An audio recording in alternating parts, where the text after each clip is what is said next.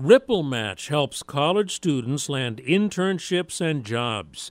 Andrew Myers, who founded Ripple Match in his dorm room 7 years ago, says when a student gets an internship, speak up. An internship at its core is also about learning. And I think so many of the people who end up doing the best aren't shy about asking questions about what they don't know. And they want to know how stuff works. And a lot of those experiences are both to, kind of show what you can do, but also to just get a sense of, is this the right industry for me? And if I do stay in this job, what does it take to be successful in this environment long term? So I really value curiosity in general. Now, Ripple Match specializes in finding summer internships and jobs for people early in their careers, and it's free to users. The companies pay.